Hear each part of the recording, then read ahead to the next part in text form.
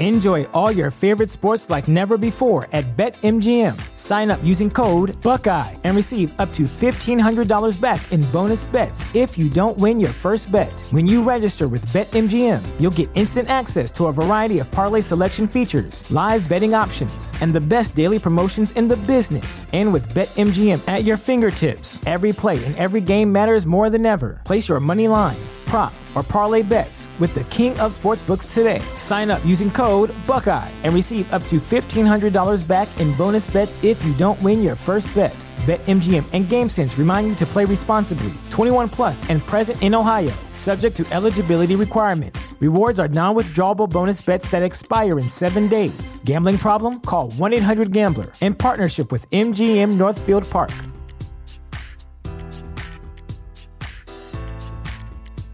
The future is a hefty responsibility and not one that we take lightly. But then taking things lightly has never been what Hefty is about. That's why we've created the Hefty Renew program that turns hard-to-recycle plastics into valuable resources like park benches and building materials. To participate, simply fill up an orange Hefty Renew bag with accepted items, tie it up, and drop it in with your regular recycling. That's it. It's that easy. It's time to rethink recycling with Renew. Particular valued resources may vary by geography. More info available at heftyrenew.com. It's Wednesday night. You know what that means. I mean, you're locked and loaded to Wrestling Inc.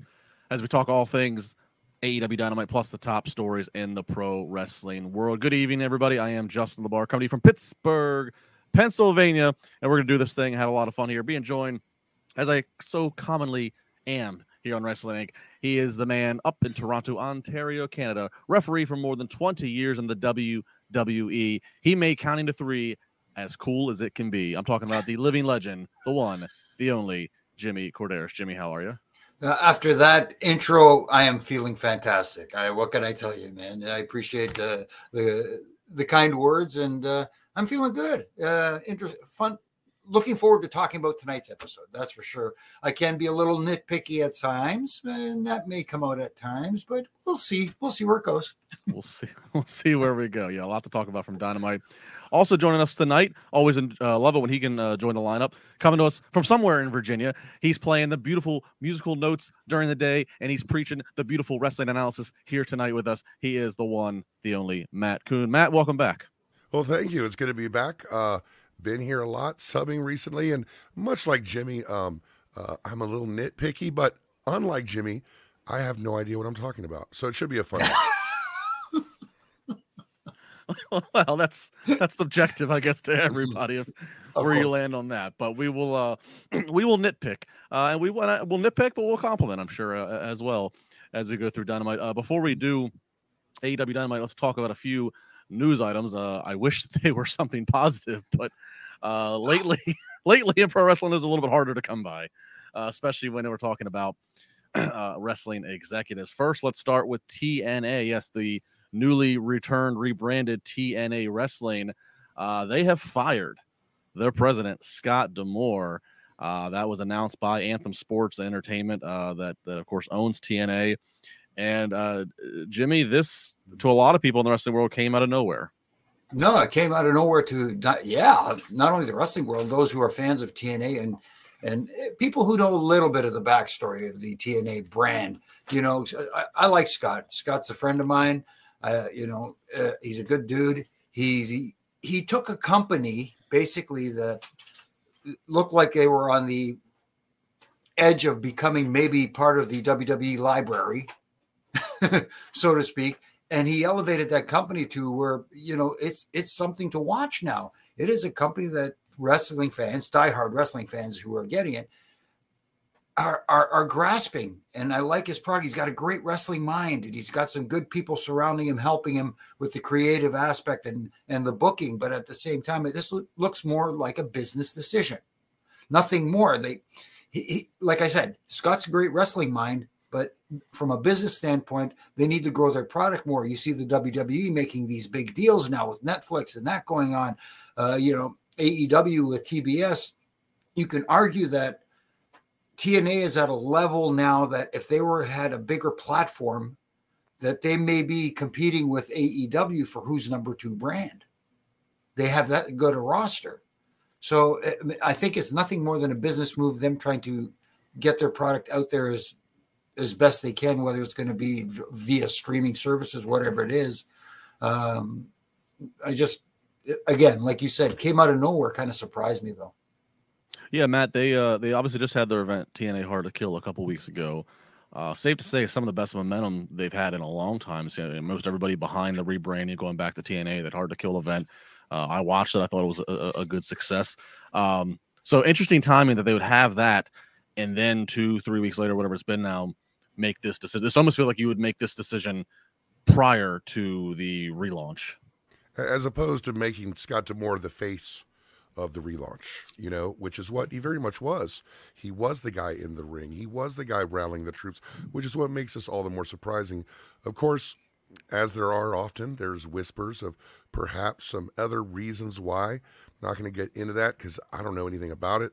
But at the same time, when you look at the fact that he was the face of the reboot and this just happened, if you're going to, listen to some of those rumors, you can, but maybe it also has to do with the fact of, maybe some people at TNA did not like the relationship with WWE, because I hear that Scott D'Amore was very much involved with the relationship with WWE, and maybe somebody felt that wasn't a good thing for them.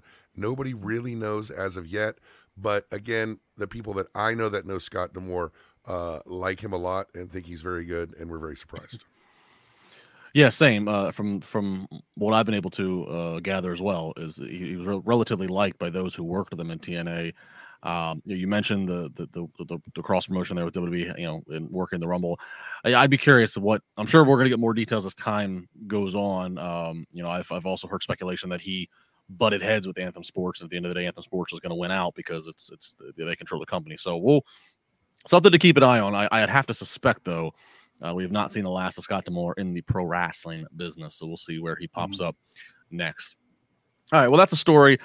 Somebody lost their job, no good there. But like I said, I think Scott D'Amore will land on his feet, and he'll move on in TNA. Certainly, we'll continue on.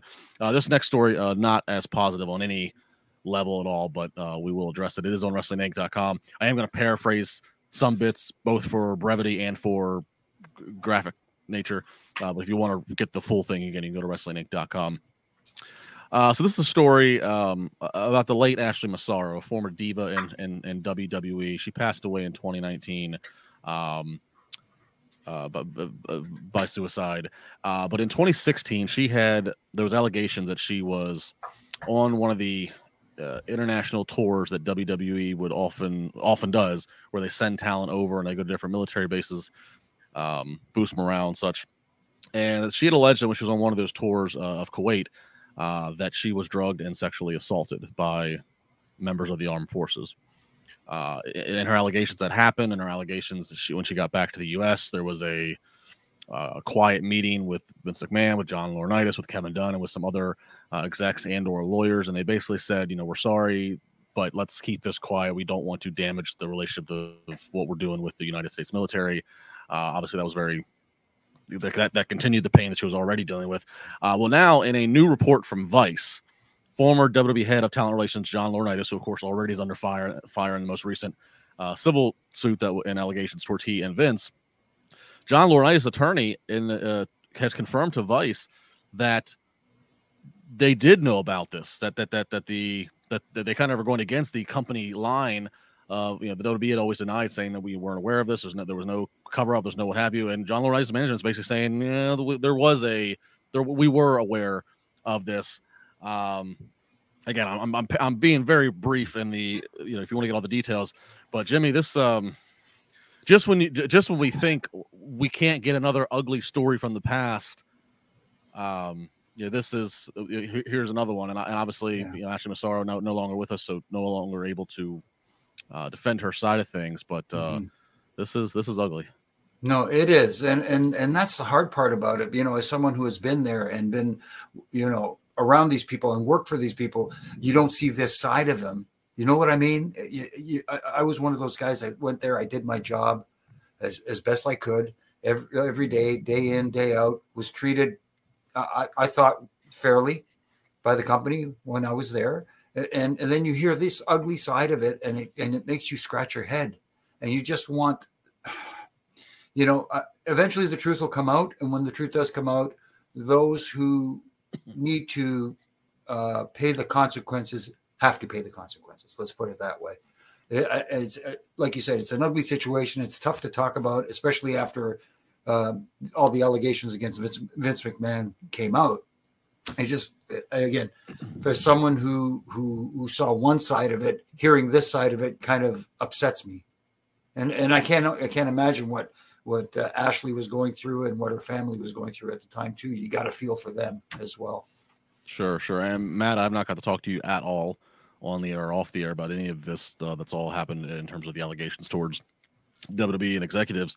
But we have Laurinaitis, this matter, and then his response, his first public legal response through his lawyers to the allegations from Janelle Grant, where, and again, I'm paraphrasing here, but basically saying he's a victim, that he's not, that he's a victim. They're kind of alluding to that, Vince is his boss and Moore's going to come out. And Laurinaitis feels like this is a mafia movie where he's just flipping and he's just letting everything out right now. Yeah, I was going to say it's funny you said that. My first line was going to be he's going full Sammy the Bull here. He's going full Sammy the Bull. He's got himself some horrible accusations, and now all this stuff is coming out where it is so apparent that this stuff happened. It is so likely that this stuff happened that his defense is to admit it all happened and to put himself in a different light in regards to these things. And then coming out with Ashley Massaro information, it just seems like posturing.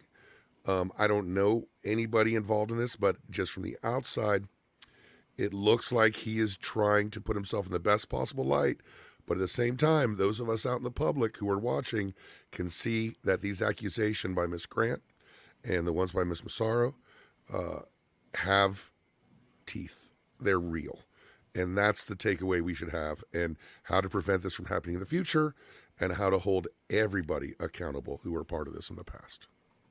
Yeah, it certainly does not feel like this is the end or even close to the end. This feels like this is going to get uglier before anything gets cleaned up. And that's even if, and I'm kind of going back now to Janelle Grant, and that's even if things get settled out of court because they don't want to go to discovery, or this is still just going to get ugly before, again, things get cleaned up and justice even potentially is served. So there you go. There's two very interesting, very newsworthy, but very unfortunate stories. Again, you can get the full down to the word detail of both stories on Wrestling Inc., plus a whole lot much more. Gentlemen, what do you say we actually talk about things in the wrestling ring now, huh? Sure. Let's get there. All right. AEW. Here we go. AEW Dynamite coming from Phoenix, Arizona tonight. And we kick it off with a match to determine who will be the next challenger to Samoa Joe in his AEW World title on March 3rd. We got Hangman Page versus Swerve Strickland. Swerve has beat Hangman every time they've encountered each other. So Swerve needs to do it one more time here in order to get to Samoa Joe. That's the story going into this. Crowd very much behind Swerve. Commentary even noted it's a 90-10 Swerve crowd, and they even, they sold their surprise to an extent. Taz is kind of justifying it of how the crowds today in 2024 are different in terms of who they like and what they expect. We got a pretty good-looking table spot, albeit no DQ called there, Jimmy, but the match goes on. But this is at a 30-minute time limit match, and Swerve looks like he's going to have the finishing touches right here. 1, 2, and then ding, ding, ding. Time has expired, so just short by 1 second. So it's a draw. Swerve wants 5 more minutes. Hangman's not going to do that, but then Tony Khan, through Tony Schiavone, announces that this will be now a triple threat. Samoa Joe versus Swerve Strickland versus Hangman Page. Jimmy, do you like the booking of taking this down to the final second, and do you like the result of both men get to go to the world title match? To believe it or not, I do. I mean, like you said, there were little things in the match, like the table spot, which, technically speaking, could be a DQ, but hey, it is AEW, and they let a lot of things slide from the rule standpoint. But hey, these two guys put on a heck of a match. They told a nice little story. They started off slow. They let it build. They let it build. They let it build up to that finish. which I didn't see coming. And I like the fact that they didn't do the countdown. Where it's 5, 4, 3, 2, and even the people looked a little confused by it. And the 5, Swerve asking for the 5 extra minutes, and Hangman just embracing that heel side throughout the entire match because he felt the crowd, totally against him. I'm cool with it. I'm cool with it being a 3-way. The one thing that I had a big problem with is, excuse me, ladies and gentlemen, Tony Schiavone, who I like. It has nothing to do with Tony himself. I just heard from Tony Khan that the match at the pay-per-view will now be a 3. Why don't we have an authority figure that actually comes out, like an Adam Pearce, like a Nick Aldis, a general manager, someone, so to speak, to come out and make this announcement in front of the live crowd instead of having Tony? It kind of took away from the moment, if for me anyways. I don't know how the live crowd was with everything, it seemed like during that thing, but for me, it took away from that moment. It's almost like maybe a Scott D'Amore would fit in there nicely and help them do some booking in AEW as well, because he has that mind, and show him as the authority figure. Maybe that's a place he could end up. Very well could. Yeah, I mean, Tony Khan has certainly shown us, as we'll see again later, he needs a prompter. Matt, I saw you on Twitter tonight talking about this, the crowd reactions and who is what. What do you make of Swerve, who I mean, seemingly feels like he is the most, or one of the most over baby faces in the company, and Hangman Page, who was supposed to be one of the darlings coming into this company when it started, is got the crowd all against him. It's one of these things where people want to say, the fans have taken control of things and aren't going along with the program. But when you watch the program, you see what other way are fans supposed to react? Like Swerve, super cool, super great song, beat the hell out of Hangman for 4 months and invaded his house, cut a promo on his baby. I love saying that. In the dance, everything. Hangman, once again, the most confusing, inconsistent character ever, with this X factor, this it factor, and a sequence of moves that, in the right context, he could just be this explosively very popular guy. But it already been done. Swerve is liked, Hangman's disliked, and for reasons that are on the screen. So people talk about this double turn happening. For me, like, if you're really going to do a double turn, which would be not just saying, hey, Swerve's okay and Hangman's kind of bad now. No, it's already that way. The fans don't like Hangman. They love Swerve. Then you really have to hammer it home. There should have been a bigger moment for Hangman to maybe even attack Swerve after the bell. All kinds of stuff could happen. Swerve showing that he had some kind of code. Many things could have happened to make it more overt instead of this just death by 1,000 paper cuts, nuanced booking. I hate it going to a 3-way. I was so hopeful last week when they said it was 1-on-1, because I think a focused 1-on-1 feud is so much better than a 3-way feud with these kind of, malleable, inconsistent roles. So do we think, now that we know that it's a triple threat, Jimmy, are these two going to cancel each other out? Is this how Samoa Joe retains? Or do we think Tony Khan and the booking committee pull the trigger on this popularity that Swerve has? I think it's a little bit of both. I think that this is a way to get out of the situation where, yes, you want to see Swerve go against Joe, and if you want Joe to retain the championship, this is a way to get past that. A lot of people may not like it, but that's the wrestling business. You're trying to not there's a way to do it one-on-one where Swerve gets screwed out of the title, but that's not Joe. Do you know what I mean? That's something you see from Samoa Joe. So this I think is a way to get past that, make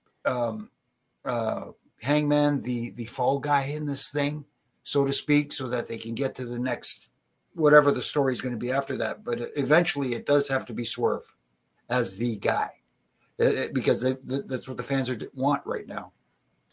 Matt, we want Swerve.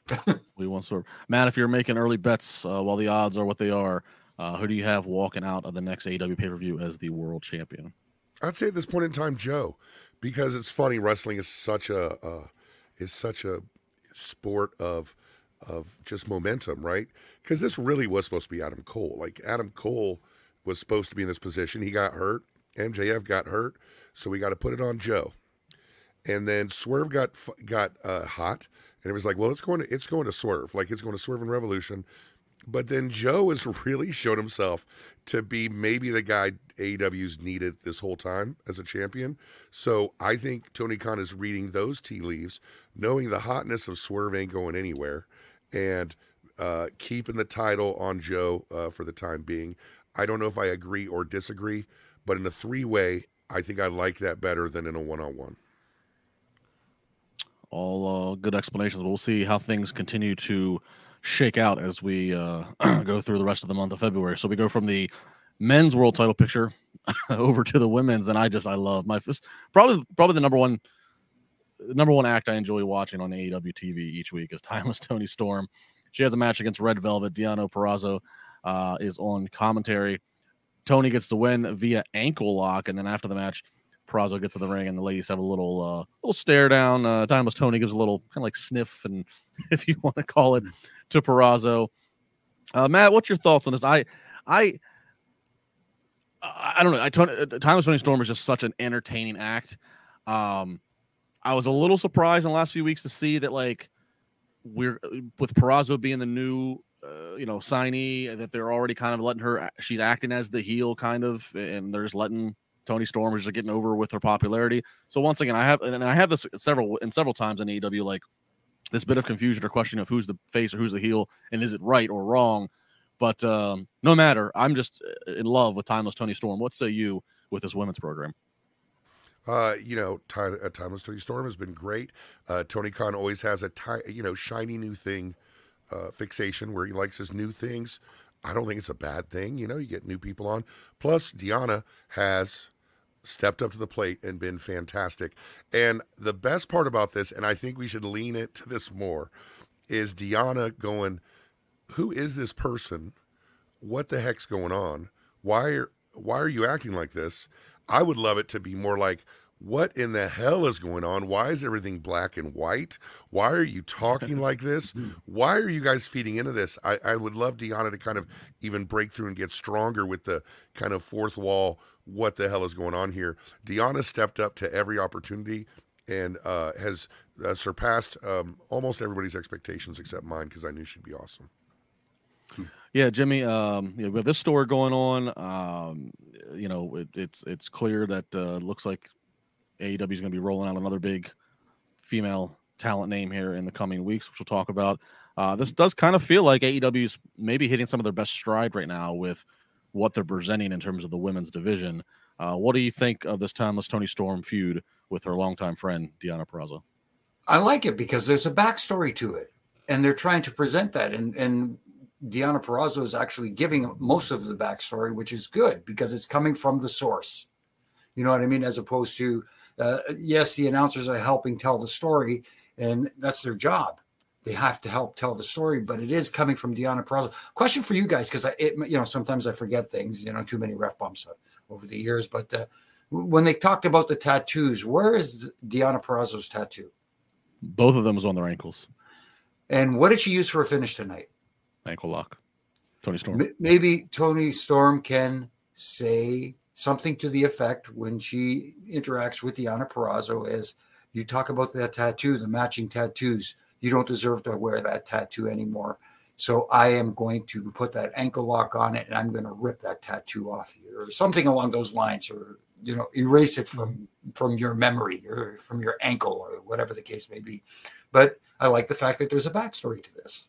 Yeah, I like it. I maybe if I missed it, I apologize, especially as I'm claiming my Toni Storm fandom. This is the first time I can recall her using the ankle lock, so I'd have to say that's a great call on you, Jimmy.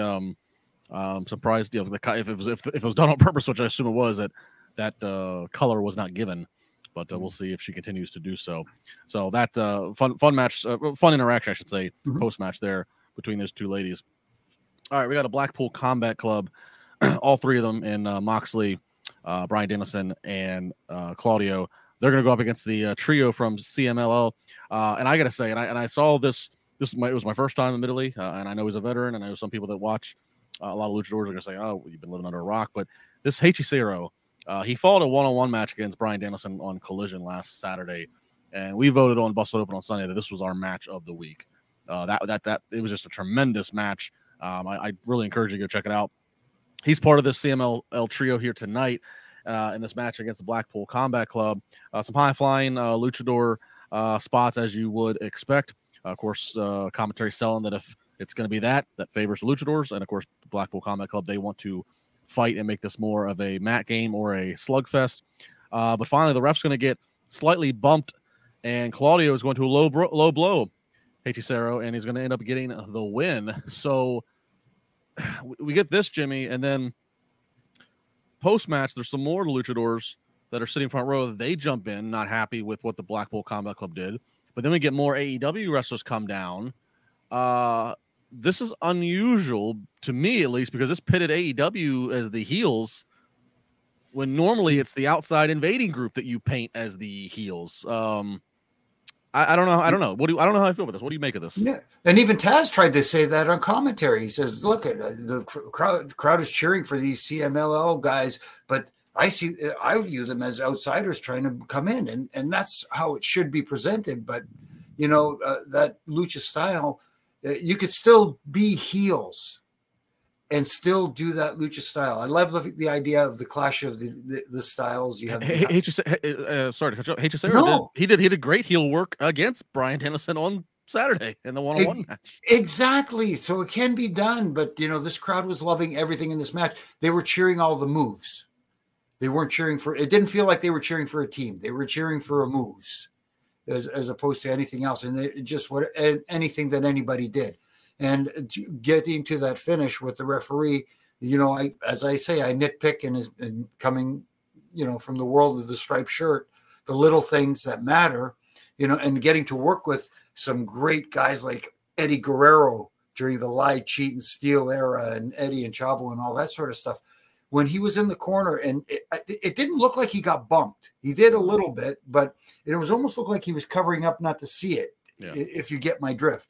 But he stayed there too long, and the low blow took too long to happen. If he'd have just shot him into the corner, and when the referee turned and to avoid getting hit with the contact, that's when it should have happened right away, and then the referee could look up and going like, "What the heck did I miss? Did I miss something?" You can't call what you don't see. Yeah, it's just again, little things. Yeah, Matt, we know that Tony loves, Tony kind of loves doing these interpromotional angles. He loves to be able to use talent from all around the world, which, on paper is a cool concept to truly have an open kind of door to where, you can see literally anybody and everybody in the wrestling world except for WWE and then now probably TNA talent. But what do you make of how this is being executed? Are you with it? Does this have your interest, or do we just need to move on and stick to AEW, guys? Not at all. Not any bit of my interest at all. Hey, Justin, remember like when you were a kid and you like played kickball, and then one day you're like, hey, what if we had no outs? What if there's unlimited strikes? And then you start playing the game with no rules, and it kind of loses its form, it loses its function, and most importantly, it loses its fun. And so I think in the lucha style, you definitely can have it if it's synchronized in the right way, where it's a very entertaining match. But this one never clicked to me. I died a slow death the entire match. It was just long without purpose, and the continued and increasingly diminishing of the star power of the guys in the Blackpool Combat Club, because they're being grouped together, and they're also now in a feud with guys who are, they're great luchadors, but they're not really people for people who are a little smaller. You need to do some presentation, some background, beyond a collision match to see them as a threat, to freaking John Moxley and Daniel Bryan. Like these are big names, these are huge guys. You stick them in the Blackpool Combat Club, it's the sum is less than the whole of its parts. And then now you have this very confusing match, like Jimmy was saying. The ref missed the crotch shot, but like there were people just camped out in that ring. Like there was no form, no structure at all. I understand lucha rules, but it wasn't even that. And I was waiting for the match to end, and that usually doesn't happen. Yeah, I'm definitely on the belief of the Blackpool Comic Club is past its expiration date. Not the three individuals; they're all three are great talents, but everything down to the name. William Regal's been gone for over a year. Let's move on. Let's give Moxie a break. I know he can't take the. I'm just saying, me and Regal. I'm sorry, he doesn't like being called Regal. He likes being called Mr. Regal. Me and Mr. Regal had a podcast. When he left the podcast was over. When he left the BCC, maybe the BCC should be over. You know what I'm saying? Yeah, no, I agree. And part of me wants to give Moxley a damn vacation, but then, with Adam Cole getting injured and MJF's injured, it's like he just can't. Moxley just can't find an open where they can let him go home. I don't know. So I guess we'll see where this goes. I guess it's going to build to just one grand Braveheart like showdown where everybody just converges in the middle of the ring. I guess by the pay-per-view of it'll be 10 AEW guys versus 10 CML. How are we? Are we on the air? Yeah. Jimmy's frozen. I can elf. Justin's gone. Jimmy's frozen. If you can I can hear you. We can hear you, Matt. Man, I see Matt's frozen. No, Matt's frozen. Yeah. All right, we'll let Matt. This is quite a situation here. All right, I'm gonna just bouncing in and out. Justin's just.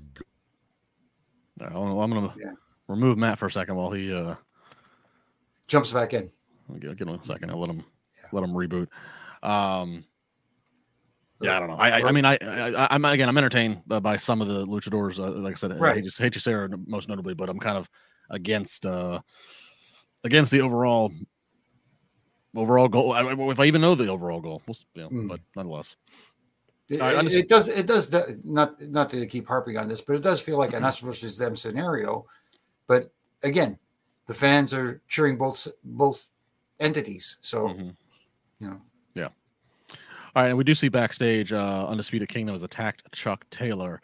I don't believe we got any more follow-up on the night of that, so that was a quick little bit there, so not really going to spend any time on that. We do get finally to Tony Khan's announcement. Hopefully, Matt will jump back in before we move off this topic, because I'm sure we all have our opinions to weigh in on this. So Tony Khan had another big announcement, so we all were waiting with bated breath, and he announces that you might have seen earlier in the day, and I did see this earlier today, that the TD Garden in Boston has announced that AEW Dynamite will be coming on Wednesday, March 13th. And Tony Khan is announcing that show, that episode of Dynamite will be dubbed Big Business. And if you look at the font, it had a very money-inspired kind of font and characteristics. And in the background of some of the graphics, it said Boston, but it was spelled boss with two S's, S's being dollar signs. Jimmy, much like when they were going to Chicago some years back, and they never officially announced it, but it kind of became the worst kept secret of look who's going to show up in Chicago, and it was CM Punk. And this particular situation, it kind of feels like worst kept secret. It's going to be Sasha Banks, of course, now known as Mercedes Moné. Not quite as strong of a connection of Boston to the fans. And CM Punk is literally Chicago-made Punk, but Boston is where she's from, and that appears to be what we are building to. Your thoughts on the announcement and your thoughts on the likelihood that they've signed and have Mercedes Moné on the roster? Well, I didn't see it as a huge announcement because, like you said, there were ads out there and stuff I saw on Twitter that said they were coming to the TD Bank Garden, right? Mm-hmm. So that news was already out there. It was on, you saw it everywhere, pretty much on. I think even Wrestling Inc. had something mentioning it. So that news was already out there. It was just basically like a little show to say, hey, we're having this show, Big Business, at TD Bank Garden. And like you said, the font for the S's look like little dollar signs, Mercedes Moné. So it's like the worst kept secret in the world. So why not, if you have signed her, and you think she's going to be a game changer, announce it. Yes, I know we're 5 weeks away and whatever the case may be, but you basically gave it away. So if you're going to give it away, give it away. Yeah. Completely. Yeah, I always it's the I always remember something Kevin Nash told me, which was it's a lot harder to make money off of things that you don't advertise. This situation, again, it's kind of torn. It's like you're expecting people that are really plugged in to know, and they've seen the rumors that she signed, and they're picking up on the little Easter eggs we just discussed. But this is where again, I would go to your AEW. You're trying to have year-over-year growth. You're trying to grab new fans, and if you have acquired one of the most well-known, famous female wrestlers that was previously in WWE, that's been on top of the mountain there, that's an acquisition that you would think you could try to draw in some new viewers of people that really haven't given your product a chance, or haven't done it at least recently. Maybe they did it one time, checked out, whatever. This is a chance to try to get them back in. But they're not going to be clued into these Easter eggs and things like that if they're not watching your program already. So, I tend to agree. Like, just make that part of the announcement of wait until you see the debut appearance of our newest acquisition. Mm-hmm. So we'll see. It is still 5 weeks away, so it is possible that maybe they get a little more blunt with their promotion of her. Yeah. Calling the event not just big business, saying that this is going to be. I don't think he used the term game changer, but he said this is going to be an unforgettable episode. And he said it was going to be a memorable night in the wrestling business, and yeah. So unless you hear, can you smell when playing when I don't know. Anyway, Matt, give me a thumbs up if you're ready to come back in. All right, Matt. All right. Hey guys, I'm on my phone right now. Like, my computer is. There's no Wi-Fi in the surrounding area, so not even another network. Sorry about that. No, you still look and sound good. You're good. Oh, thanks. But we're talking about the big announcement. Big business, and we're talking about the Easter eggs. The Boston Business. was spelled Boss, BOSS 10. Yeah. The SS have dollar signs. So obviously, just much like when Punk showed up in Chicago, the worst kept secret for AEW. There's no secret that this is what's going on. I think when we follow, I know a lot of people lump certain reporters in the same light. I tend to trust Sean Ross Sapp. Sean Ross Sapp made that call, and that this was imminent not that long ago. So I felt so confident about it. I actually bet someone online that Mercedes wouldn't be at the Royal Rumble. One, and I think this is great for AEW. I don't know how good a job they'll do at debuting her and what they're going to do with her and what kind of platform she has to raise the other talent up. But I'm curious to see. Good for AEW. It's huge news for them. It's a big get. It is a big get, and I, Matt, I was just saying a second ago before I don't know if you would have heard this part. I'd be curious what you think. I was saying to Jimmy that, I on the one hand, like, I get it, like, it's like it is the worst kept secret. So everybody that's clued in, that reads the internet, that watches AEW regularly, they're all expecting her, right? But I also said to Jimmy, she's somebody who was one of the most recognizable female names in WWE. And so if you have acquired her, this is a great opportunity. She, more than most other acquisitions that AEW has, is a chance to try to bring a new fan in, a fan who hasn't really sampled AEW or hasn't done it at least recently. And for that reason, I would want to be splashing her all over every billboard and every promotion possible to drum up that interest, rather than waiting for it to be the big moment the night of the show. I don't know where you stand on surprises and how you promote them, but that's kind of my take to this one. My take is you try to make as much money as you can, and usually it's with an announcement, right? However, this worked before, and everybody were talking with CM Punk. Everybody talked about, wow, what a genius move that was with CM Punk to not say his name, debut him in a huge stadium in Chicago, fill the place up. And I think in this case it's fine because the clues are so much more overt, like, we know she's coming. If she doesn't come, there's going to be a huge issue. And so I think in this case, I can understand Tony Khan doing it because it worked so well for the CM Punk debut. That could not have gone any better. Yeah. No, and if I could just counterpoint that just for a second, though, yes, it did work like a charm for the CM Punk thing, but the CM Punk situation is completely different from what we were getting here. Yes, Mercedes Moné is a very recognizable talent, former WWE superstar and well known, but Punk has this different aura about him.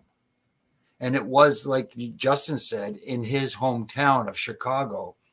And yes, Mercedes Moné is from Boston. You said, Justin, if I'm not Massachusetts, yeah. Well, from Massachusetts, but I hate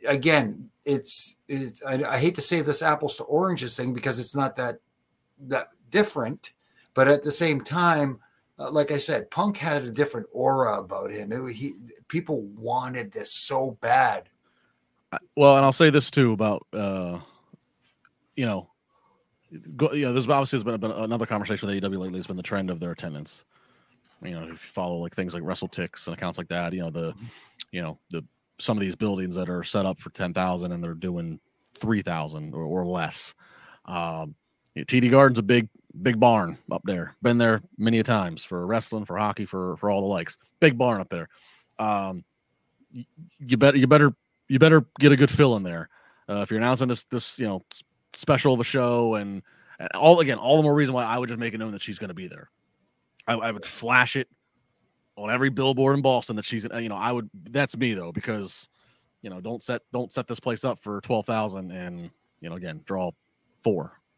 No, we'll see. And a nickel's worth of free advice to both of you, if you haven't already learned this.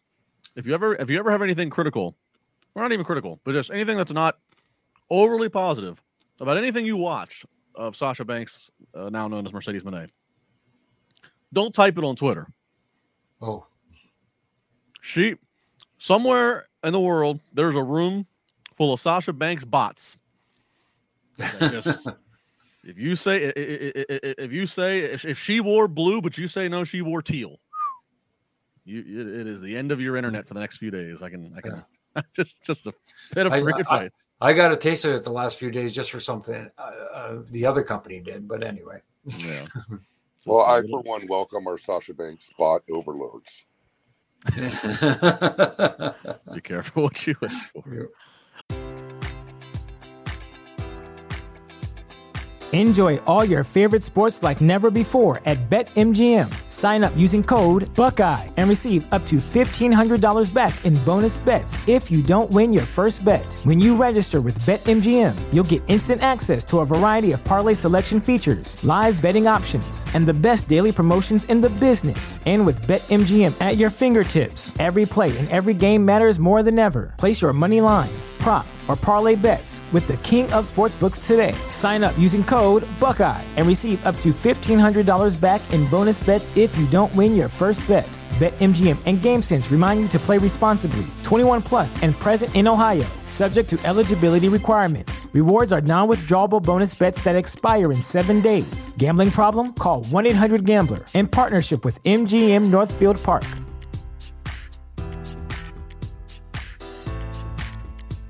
Our bodies come in different shapes and sizes, so doesn't it make sense that our weight loss plans should too?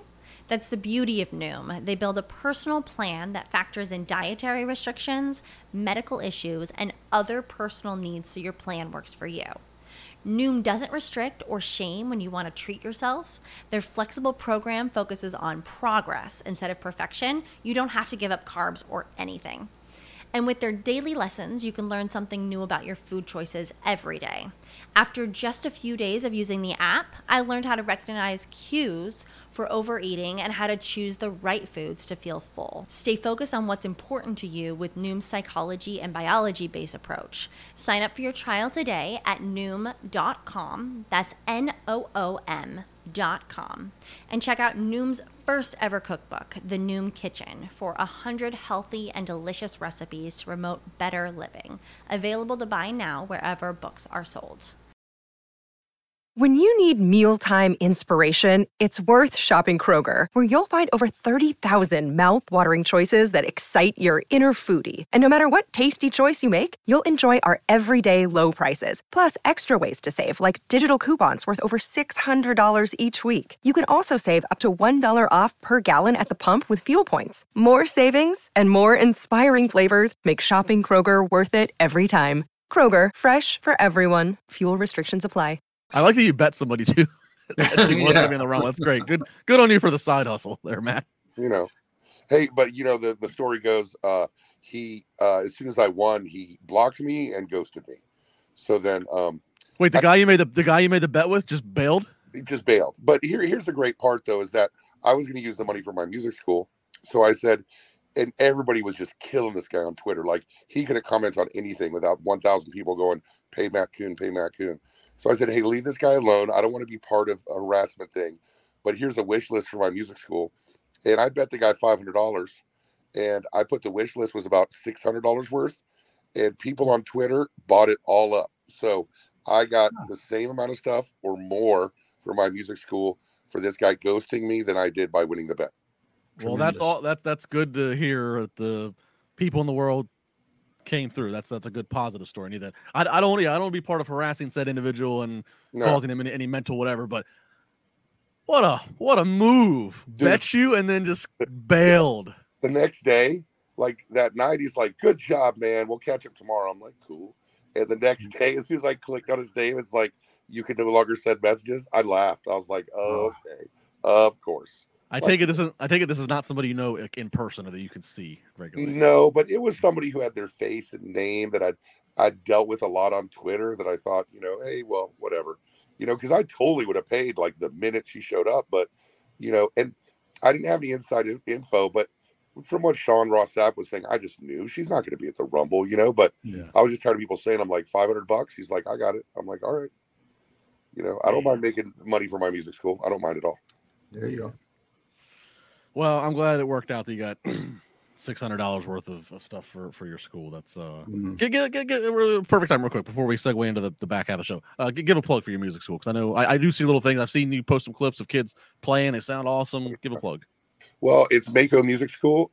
Mako is in Matt Coon Music School in Mechanicsville, Virginia, and you can hit up the wish list over on my Twitter at Matt Coon Music. But most importantly, everybody should know that anybody can play music. Any kid should have the opportunity, and kids can do so much more than you think.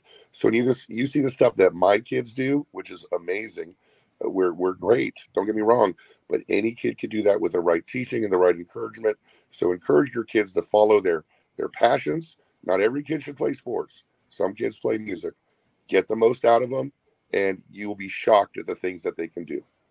Very cool. Very cool. I was fortunate enough, Matt, to do both, play sports and play music. I played sax in school, so yeah. Nice. That's the best of both worlds, Music should be everything somebody does, just like sports should be everything somebody does. The best part is when you're a kid, let the kids find the things that they're passionate about, Yeah, and speaking again, not to harp too much on this, but again, you said music is so important. Even in the wrestling industry, music is so important, because you hear those first notes of someone who is over huge, and you hear that crowd reaction. It's everywhere. Music is everywhere. I can picture a young Jimmy Corderas with the mullet hair, just being a Greek god, playing that sax, seducing the ladies with its sweet symphony sounds. I can see it. I can hear it. Yeah. At least someone can. That's But the fun part was, again, just a little side track here, was I started with the alto sax in school. Then it was the tenor sax. Then I played the baritone sax because I was the only one at the time who could carry it home to practice. That's a big horn. Yeah. That's funny. Music's everywhere. Music cues are pro. I'll say this last thing on the music bit before we move on. And I had this conversation. I had it the day after Rumble with Denise Salcedo on Busted Open. Was my one of my complaints I had about Rumble, and I love the minimalist entrance. I like that. I love emphasizing the big crowd in the stadium, but part because of not having a lot of video walls to see names, but also even bigger sound. That buzzer hit too many times at Royal Rumble. The 3, 2, 1 earn, and it took me longer than I care to admit. And I'm a guy that talks about pro wrestling on the microphone several times a week. It took me longer than I care to admit to have to figure out which talent was coming out next, because the music was not. There was not a production sting at the beginning that made me go, "Oh, that's so." Yeah, there was just too much generic. The product, I'm in a position now, because I've done theme songs for people, that if I'm critical publicly, I hear about it from people. But I'll say that the music should represent the wrestler, and you should know the wrestler when they hit that music. Deonna Purrazzo's music is great for her. I did her theme in Impact as well. And, as soon as you hear certain notes, you should know it's a certain wrestler. The CFOs were amazing at that. Of course, Jim Johnston is amazing at that. Mikey Ruckus does a great job, but he's got a lot of themes to do too. But in more often than not, he hits it out of the park. But the Def Rebel fella over at WWE, some differentiation, different styles of music, something that represents that person. The perfect example is Mr. Perfect's music. It should represent you the way that music represented him. Well, even the smallest of touches, like when Flair came back to WWE after WCW was purchased, of course they stuck with his famous Space Odyssey song. But even just the littlest thing of just adding the woo at the very beginning, just before that, just the littlest things. Yeah, Jim Johnston. Can we? I know we want to get the referees in the Hall of Fame, and we're going to line Jimmy up for that. Can Hunter, Paul? Can we please get Jim Johnston in the damn WWE Hall of Fame, please? And, no kidding. And on a side note, since Matt mentioned Mr. Perfect, I'll give myself a little pat on the back because little known fact is I named the finish the Perfectplex. Oh wow! I came up with a name for that by just off the cuff. Real quick story was he was having a match at Maple Leaf Gardens. I was standing right beside Jack Lanza when he came back, and Jack said, "Vince loves that finish. You got to come up with a name for it." And it just popped in my head, and I just said, "Jack, how does Perfectplex sound?" And he says, "We got the name for your finish." And he presented it to Vince, I guess, at the next TV, and bam, there it was. Well, it's a hell of a lot better than a fisherman's suplex. That's Jim, wow. Somebody go out there on the late Kurt Hennig's Wikipedia. Mark it down. The Jimmy Corderas named that finish. I love these fun facts, Jimmy. That's huge. Very cool. All right. Talking about music and somebody synonymous in the wrestling with music, Chris Jericho going up against Takeshita, of course, with Don Callis in his corner. Powerhouse Hobbs is also out there, but he's going to end up getting neutralized by Sammy Guevara later with a chair at one point. But the big thing here is Don Callis is going to hit Jericho with a screwdriver, and that is going to then segue moments later into Takeshita getting Jericho inside of his own finish, inside of his own, steep Boston Crab, Walls of Jericho's Lion Tamer, whatever you want to refer to it as, and getting Jericho to tap. So Matt, we've seen Jericho lose before in upset fashion, if you will. We saw him lost to Action Andretti a year ago. I think he lost to Hobbs somewhere along the way. This, though, maybe the biggest, because he's tapping out in his own finish. Now, what they do with it moving forward, we'll have to see. But what a win for Takeshita against Chris Jericho. I'm wondering if when Jericho told Callis to bring him a screwdriver, if that's what he meant. He wanted his Grey Goose and Oche, but that's what he got. he answered the screwdriver. Jericho's like, "What is that? That is not what I asked for. That's not it at all." When are we going to learn that Jericho's not the guy for this stuff? Like, Jericho's not the guy to get the younger guys over, to grow them. It just doesn't work. It's not anything Jericho's doing wrong. It's just his character, where he is. The only way to make this work is if Takeshita treated him as badly as Jericho treats the cover songs he sings. Like, that's the only way this would work for me, is if it was like really quick, over, punishing, done. That was a Chris Jericho music joke, by the way. And I would have liked to see Takeshita roll through him, not another prolonged match with this victory. Yeah, Jimmy. Matt makes some points here. That Jericho's tried to give the rub before by doing the job, but I don't know if it's Jericho. I don't know if it's the booking or what have you. But I'll be really curious to see Takeshita's booking and treatment over the next few weeks here. Yeah, it's where do you go next after this, and that's the big question. And I get what Chris is trying to do is get these younger guys over. I know there's a lot of people out there saying that, well, Jericho's the guy who refuses to put the young guys over. BS. He's making more money than any other wrestling contract he's ever had. I don't think he minds losing. Exactamundo. And that I just thought The match, there were a lot of bumps.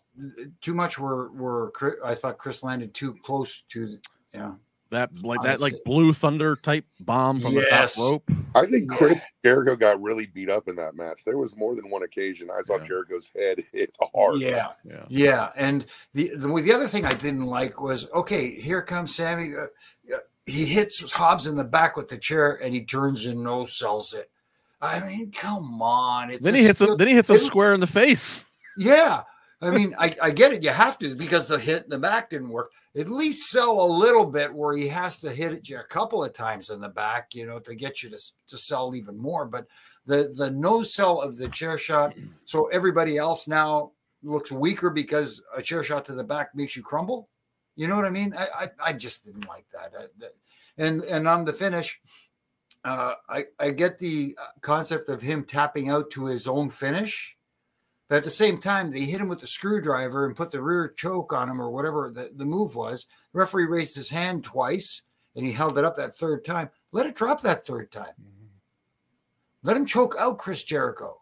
Yeah, the fact that he kind of rallied there for a minute almost kind of null and voids the screwdriver aspect of the whole thing. Yeah, exactly. Jimmy, this is something from the chat room. This is easy segue for a cheap plug. I would grab the prop, but it's too far away, and I'm not allowed to leave. This is Jake Stone. People enjoying the story you were telling with the Perfect and he says, Jimmy, you got to make your own book, legend. Well, Jake. Yeah, that's a great idea. You know what? Maybe I should come up with one. Jake, it's a fantastic read. I've read it. It's a great read. It's got a lot of great stories.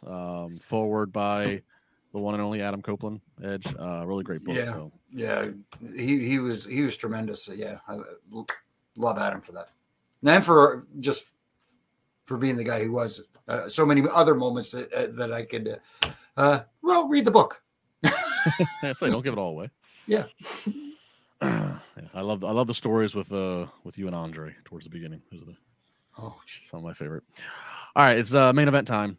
Tornado tag match with your AEW tag team champions Ricky Starks and Big Bill defending against the undefeated tag team of Darby Allin and Sting. Sting's got his sons front row watching along.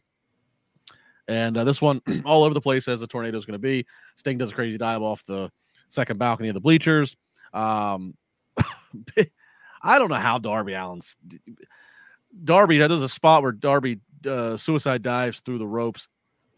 Big Bill's on the outside. Bill catches Darby, and then keeping the momentum, does a giant. They call it a boss man slam, which would be boss man slam, and just.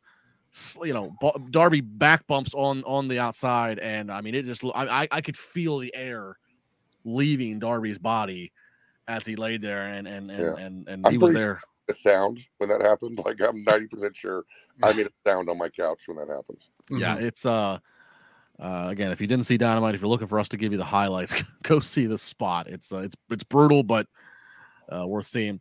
Finally, though, we're gonna get the Scorpion Death Drop from Sting on Ricky Starks. 1, 2, 3. We have new, as Howard Finkel would say, AEW Tag Team Champions and Darby Allin and Sting. Sting's sons come in the ring. Confetti flying. Titles being raised. Commentary is given the stats. This is Sting's 25th championship in his illustrious career. Of course, we're now inside of a month until he's set to retire and right off the sunset. So it's all glorious. And then the EVPs of the Young Bucks attack with baseball bats and bloody up Darby Allin. I did not see how they bloodied Darby. I don't know if it was a bat shot. I don't know if Darby blade. I don't know, but in a matter of seconds, Darby was gushing blood, dripping it all over their pristine white suits. They beat down Sting. Tons of heat from the crowd, so this got a reaction. Right. And of course, this leading into the match in Greensboro next month. Jimmy, what'd you make of the match? What'd you make of the heat afterwards?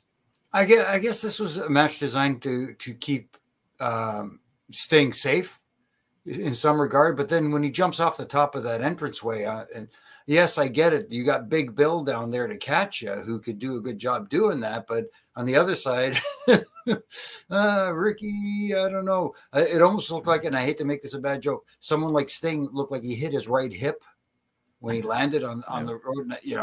a guy his age and hip, I don't want to get into that kind of thing. But I guess it served its purpose to get to the next stage, which is the match with Nicholas and Matthew.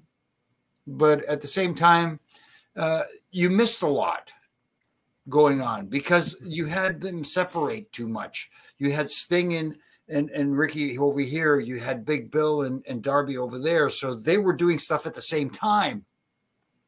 And you were missing a lot of what two of the guys were doing because a lot of the focus was on Sting beating the crap out of Ricky Starks for the most part outside the ring before they got it inside the barricade, so to speak, where you can kind of keep an eye on everything. But at the same time, even when they were in the ring, there's stuff going on at the same, like Big Bill. Sorry to cut you off. Like Big Bill hit that big clothesline on Sting on the outside. At the same time, they were doing a sequence on the inside of the ring. So I always think because they like to do these tornadoes, and I know you and I have that joke of, well, isn't that every tag match in AEW? Yeah. But when they advertise it's going to be that, and they're going to be like, I was just split screen. Just split screen. Because you're right, because it's too often you end up missing because there's not enough coordination, it doesn't sound like, prior to these matches to space these spots out. So you end up having some of these guys do some of these spots and they're burning through them and almost for no reason if the camera's not going to catch it. There's also another option, though. Yeah. Like, if you watched FTR versus Briscoes, the dog collar match, if you watch that match, man, they're split up the whole time, and they honestly look like they're taking turns, and they're not looking at each other, they're gauging it by the crowd. And so you literally have time to go to this person and then go to that person.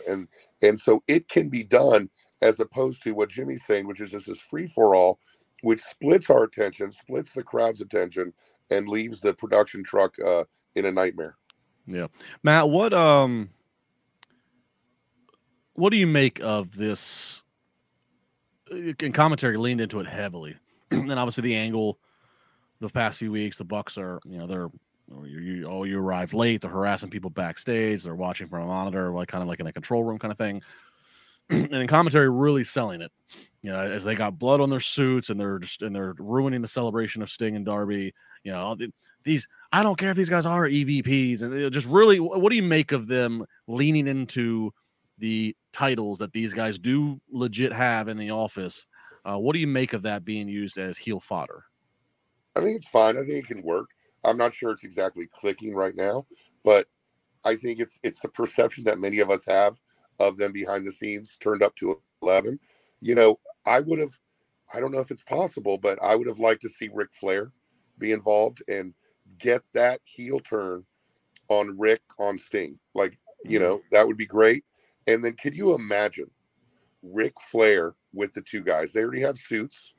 Ric Flair, imagine the Bucks showing up drinking that god-awful energy drink, and saying everyone has to drink this drink now. There's so much more opportunity, and not just with Flair, there's so much opportunity to do more. Ricky Starks and Big Bill kind of being used as kind of this conduit to get the belts over. I think we saw the first flashes of Ricky Starks becoming a good guy again when he hesitated doing the spear on Sting. Sting is amazing. You talk about him doing those dives. Dude is not a little guy, by the way. So we're talking about a 60-year-old who's 6'2", 240. He's a big guy. I liked involving the Suns.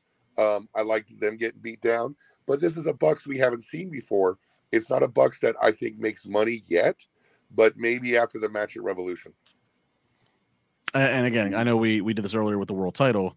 I'll ask you guys again. We're a month out, early bets, early odds.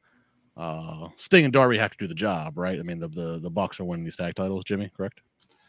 You would think. But again, it's his retirement matches. It's his, do they do something along the lines where, hey, they defeat Matthew and Nicholas, Sting goes out as a champion, retires as a champion, but then that leaves Darby without a partner, and Nicholas and Matthew, using their EVP power, strip him of the titles because his partner is gone, and you can't just replace him with anybody. So you are no longer tag team champion and somehow relieve them of the titles that way. The one little thing I'm going to nitpick, and sorry to get off your topic of your question there, Justin, is when they came in and did the attack, the Bucks, using white bats as well. What does Jericho bring to the ring? A bat. Couldn't they find something else? There's so many weapons that have been used in wrestling, but the bat is now tied to Jericho. Use something else. It's a little thing that was kind of like, maybe they could have had something, a white pipe, metal pipe or whatever the case may be, instead of a white bat. It's a little thing that kind of made me go, oh, come on, you could have found something else. Well, if we're gonna, while we're on that with little things, if we want to go little nitpick, I also thought, okay, we had a big table spot earlier in the night during that match with Swear. Now we're doing another table spot here in the tornado tag. Again, we have enough weapons, we have enough things. What do we need to do? Do we need to book in the show with table spots? But yeah, the only thing is, in the tornado match, it's not a disqualification like it should have been in the first one, like you said. Correct. And I know people like to, just so to clarify to those out there that are going to complain and go, but how come when they do it through the announce table all the time? Because the announce table is part of the set. Mm-hmm. It wasn't brought out from under the ring. It's like throwing someone into the stairs is not a DQ, but if you pick up the stairs and hit them with the stairs, now it's a DQ. And is that correct? In the tornado tag, was the tornado tag?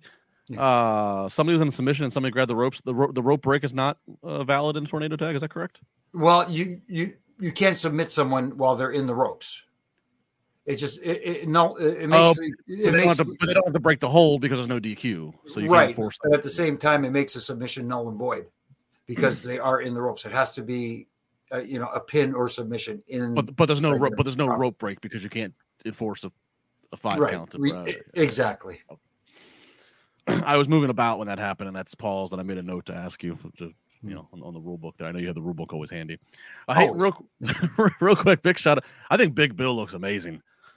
I mean, maybe this might be one of the best big men that AEW has presented. We of course have talked about the missteps with Wardlow at times, and Lance Archer, or Brian K. Guys that just can't get any kind of real momentum. They might get wins on the B or C level shows, whatever, but in terms of when it really counts and matters. But I think Big Bill, even I know he just lost the title tonight, but I think he just looks amazing. So he's another one I'm watching now that they're not tag team champions. And Matt alluded to it earlier. It looks like Ricky Starks might be heading back to the babyface side of things. What do we do with Big Bill? Hopefully, again, as all the toys that Tony Khan has, hopefully he does not get chucked back into the toy bin. I wouldn't mind a name change. Like, I don't like the name Big Bill, but I was in Philadelphia, 3 years ago, when Big Bill, as Cass, fainted and was made the headlines as far as, he was passed out, and I acted like I was security. I started shoving people's cameras away like I worked there, but I did it. And so, like, to see him going from that to this is amazing. Like, I don't know the real story behind, I don't know the details, but I'm sure it's amazing because dude looks great. He looks happy. He's kicking all kinds of butt. He's done everything in every moment to keep making his character and him as a commodity increase in the eyes of the viewer. Really happy for him. And especially being there, literally a foot away from him while he was passed out those years ago that made those headlines. It's incredible to say that everybody can redeem, everybody can come back, everybody should get a chance to do what Big Bill is doing now. Yeah, hell of a comeback story for him. I still owe him a receipt from a chokeslam a couple years ago, but that being said, I still support the guy. All right, so that was your AEW Dynamite tonight from Phoenix, Arizona. So tag team title change, 2 number 1 contenders for the world title, big business.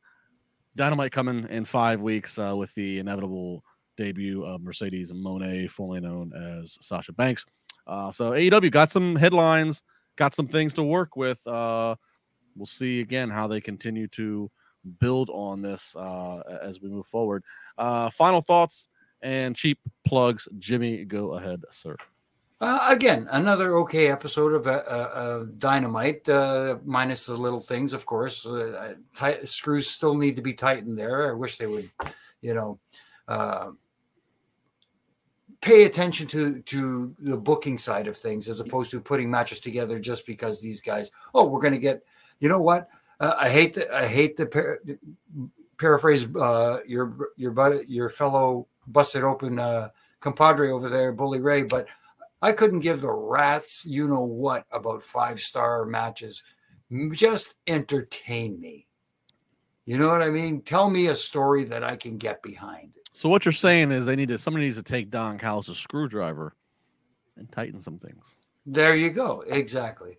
But other than that, there's stuff I like. There's stuff that didn't sit well with me, like pretty much every episode. So no wrestling show is perfect.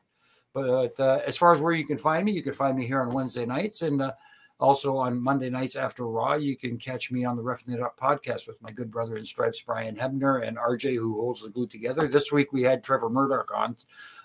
Awesome chat with him, in the NWA, and some stories that are worth listening to from him, which was really cool. And next week we have Shark Boy, which should be interesting. So we're having fun doing our thing, and of course I'm having fun doing my thing on the Ref and Rants every Monday through Friday. Just like I said, little critiques here that not to tear down, but to help tighten screws. Again, there we go. Don Callis, can I borrow that screwdriver if I can? And having a little fun with it, let's put it that way, and sipping some coffee. Very good, very good. Matt, thanks for jumping in and joining us tonight. Give me your final thoughts on Dynamite and anything else you'd like to put over the going on. Sure. Dynamite was fine. It was fine. Like, they made the Mercedes announcement. Nobody's really caring that much about AEW these days because WWE is grabbing all those headlines. But I think it was a good show. But I also think they're really solidifying what they're trying to do, building up their viewership a little tiny bit at a time. But they're kind of keeping the same vision now, which I think is good. I think consistency is good. As far as where to reach me, you can reach me at Matt Coon Music. You can hit the wish list and donate some money to my for-profit music school for these kids in lovely suburban Virginia. Or you guys can check out Ugandan Championship Wrestling. I don't know if you guys have seen this, but it's these fellas in Africa that don't have a ring. They got 4 posts. They're working their butts off, and they have a GoFundMe. And if you've seen it, you should hit up that GoFundMe because it's amazing stuff. And check it out. I think it's Ugandan Championship Wrestling. And hit up their GoFundMe. Before we go, Justin, I want to ask you a question. Do you have a bold prediction about the press conference tomorrow? I do. I do think. I mean, there's a lot of layers and levels to this fantasy book, and I do think that one of the things that'll come out of it is that'll be announced that Vegas is the site of next year's WrestleMania. I've tossed out the idea as we're all trying to solve the Rubik's Cube that is The Rock and Cody and Roman, and supposedly this is all one big work that they know what they're booking here. So, but why did Cody win the Rumble then? And one thing I tossed out was maybe Rock and Roman is announced that we've seen them do this to The Rock before. Maybe it's announced as next year's Mania, and they announce it's in Vegas next year. But then I know that Cody just said that he's coming for Roman, but it's not at Mania. I don't know where they're at. I'm baffled by this. I hope that I hope when it's all said and done that they work me and it's like a big ta-da. They really, I've seen other things. Cody goes to Madison Square Garden, where his dad couldn't get that title, and that's in September, right after Roman passes Hulk's. I don't know, but I do think they're in Vegas. Obviously, strategic because of all the media being there for Super Bowl. But I do think Vegas seems prime and ready to host a Mania, and I think that's where they'll be at next year for 41. So that's my low hanging fruit prediction. Thanks. And I actually, Matt, I have seen clips of the Ugandan, and I have to say, one of the clips I saw, I forget what move it was, but they did a move, and I was like, that person sold better than some of the selling I've seen on Dynamite at times. They're good. They're good. They got, they can't even afford the land that they're using to do the wrestling on. They're doing it on grass. they have to rent that land to do the wrestling on that land. So that's what the GoFundMe's for. Hopefully, eventually they get a ring and we can watch this become a story. And maybe, gosh, 10 years from now, 5 years from now, maybe we see some talent come out of there. You never know. Cool. Give people an opportunity, Cool. And I hate to do this, Justin, because you did mention Madison Square Garden. And the one thing that I do like about that story ending at Madison Square Garden, one of my favorite movies of all time is The Godfather. And we have this is a comparison that I don't know if this makes sense or not, but the opening scene of The Godfather is in Vito Corleone's office where he's conducting family business. The ending scene of The Godfather is Michael Corleone in that same office conducting family business. And in a nice long movie, told a great story. And hopefully maybe that's the direction they go. I don't know. I just hope that they're smarter than all of us and they know what they are doing.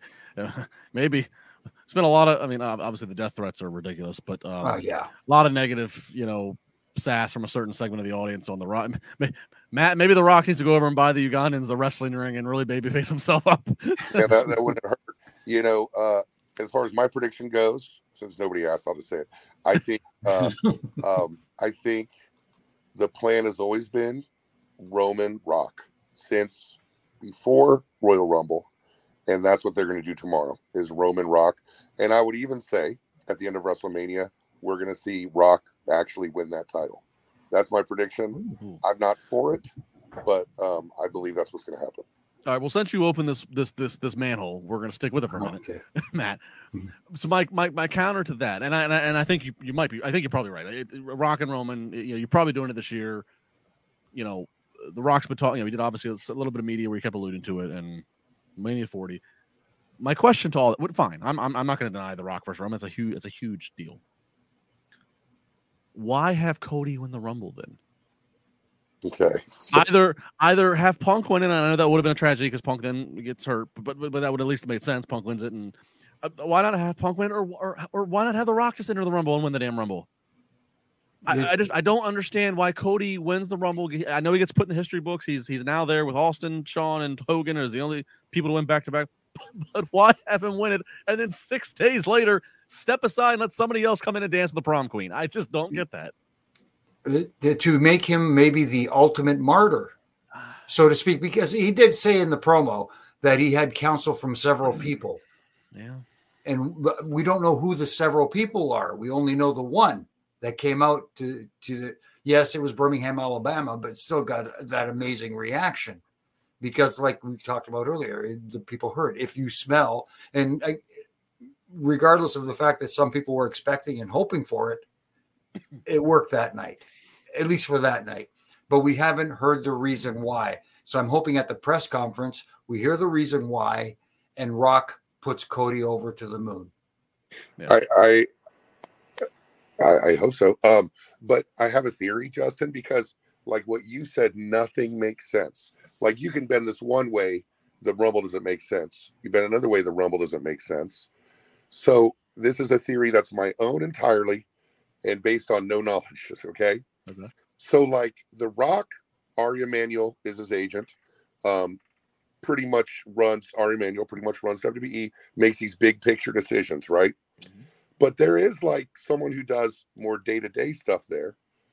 And that guy maybe didn't care as much about The Rock, being presented the way he is, as much as he maybe believed in his own vision. And The Rock and Ari aren't sitting there watching the Royal Rumble. They don't care about the Royal Rumble. They care about what they're doing. And Triple H and The Rock have had a very long-term rivalry. I don't think they're friends. I'm not sure they're friendly, So I think maybe this was Triple H just saying, well, I had Cody doing the Rumble. I know you're doing Rock for Mania, but have fun with that because that's the plan. That's the only thing that makes sense to me at all. I would, I'm not going to go long-term with you. I would dispute them not being friendly. I think, right. I think, I don't know. I think Triple H obviously sees the value of having The Rock around, and I don't think there would be as much animosity there as maybe there once would have been back when both were both fighting for a spot. But nonetheless, it's going to be fascinating between that scenario of The Rock and Cody, I don't know if what kind of questions they're going to take, or if the questions are going to be, if it's going to be screened. But obviously, with all the news going on, I talked to you about Justin, make it about family. Yeah, you know what I'm saying. Quite honestly, I think the best solution, really and the simplest solution, and it doesn't null and void the Rumble, whatever, it's a triple threat. It's Roman versus Rock versus Cody. You have Cody, Cody and the Rhodes family, and then obviously the Anawahi family. You have family convergence there. If Cody wins, he walks out and beats both Roman and Rock on the same night. If Cody doesn't get the title, it still can be somewhat protected. I mean, that to me, the triple threat's the way to go. I know some people were bemoaning triple threat earlier when we were talking about the AEW World Title, but to me, and it's not like my first pick, but where we are now, that would at least get us out of this where it makes sense. Where it's like Cody wins a Rumble, he gets his damn match, but the Rock's the Rock. He shows up, he calls out Roman, and that's just what it is. And to me, that's a sexy marquee, quite honestly.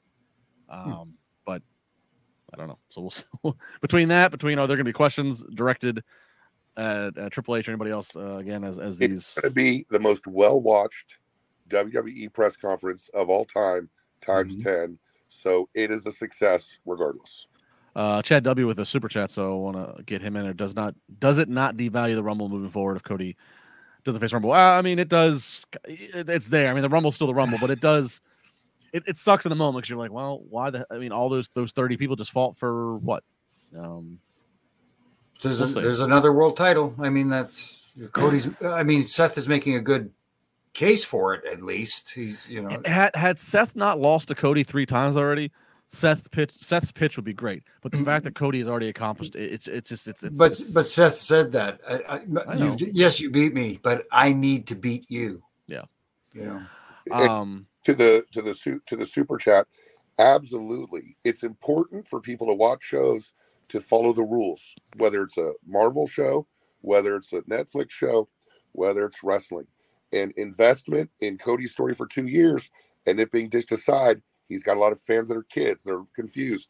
For fans, longtime fans like me, I at least know the winner of the Rumble is going to challenge for the belt he wants. And now it's like, not if The Rock comes. And that does take some of the light off the Rumble. The Rumble's still great, right? But it does lose fan investment in the on-air story, which, as we've said, is the most important thing. Yeah, Matt, you mentioned this press conference is going to be huge, widely watched, huge attended. It's free to get in. I actually, it's very possible to think and then Collision's running Henderson, Nevada, which is a suburb of Vegas, on Saturday.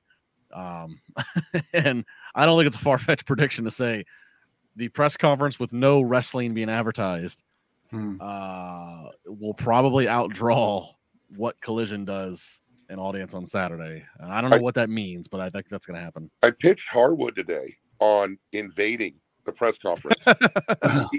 He didn't want to do that. He didn't think that was a good idea. So yeah, because poor Collision, but hopefully they get some walk-ups, man. People bored the night before the Super Bowl. I bet Collision gets some walk-ups.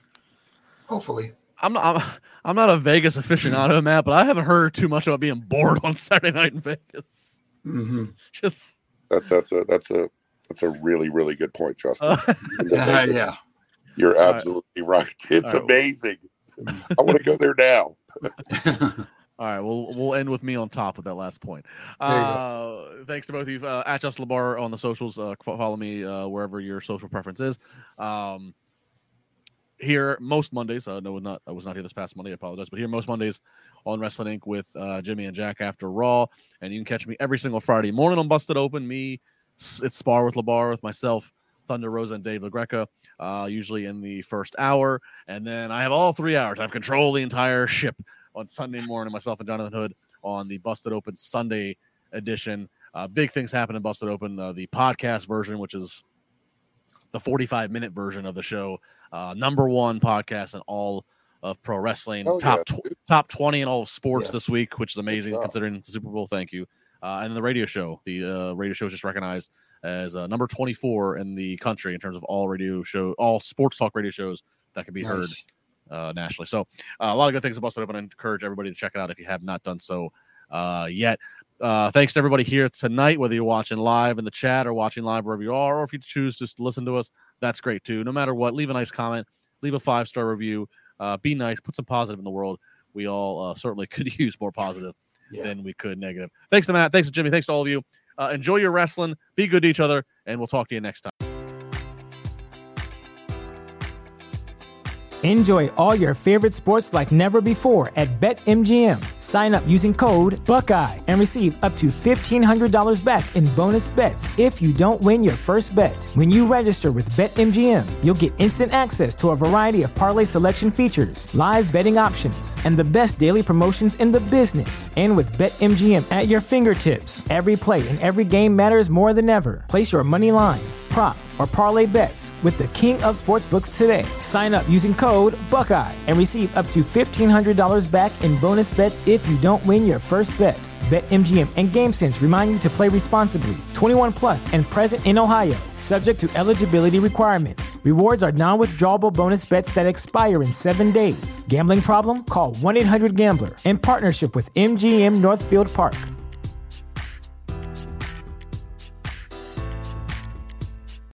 You know how to book flights and hotels. All you're missing is a tool to plan the travel experiences you'll have once you arrive. That's why you need Viator. Book guided tours, activities, excursions, and more in one place to make your trip truly unforgettable. Viator has over 300,000 travel experiences to choose from. Everything from simple tours to extreme adventures and all the niche, interesting stuff in between. So you can plan something that everyone you're traveling with will enjoy. Real traveler reviews give the inside scoop from people who've already been on the experiences you're considering. So you can plan with confidence. Free cancellation helps you plan for the unexpected. And 24/7 customer support means you can travel worry-free. Download the Viator app now and use code Viator10 for 10% off your first booking in the app. Find travel experiences for you. Do more with Viator.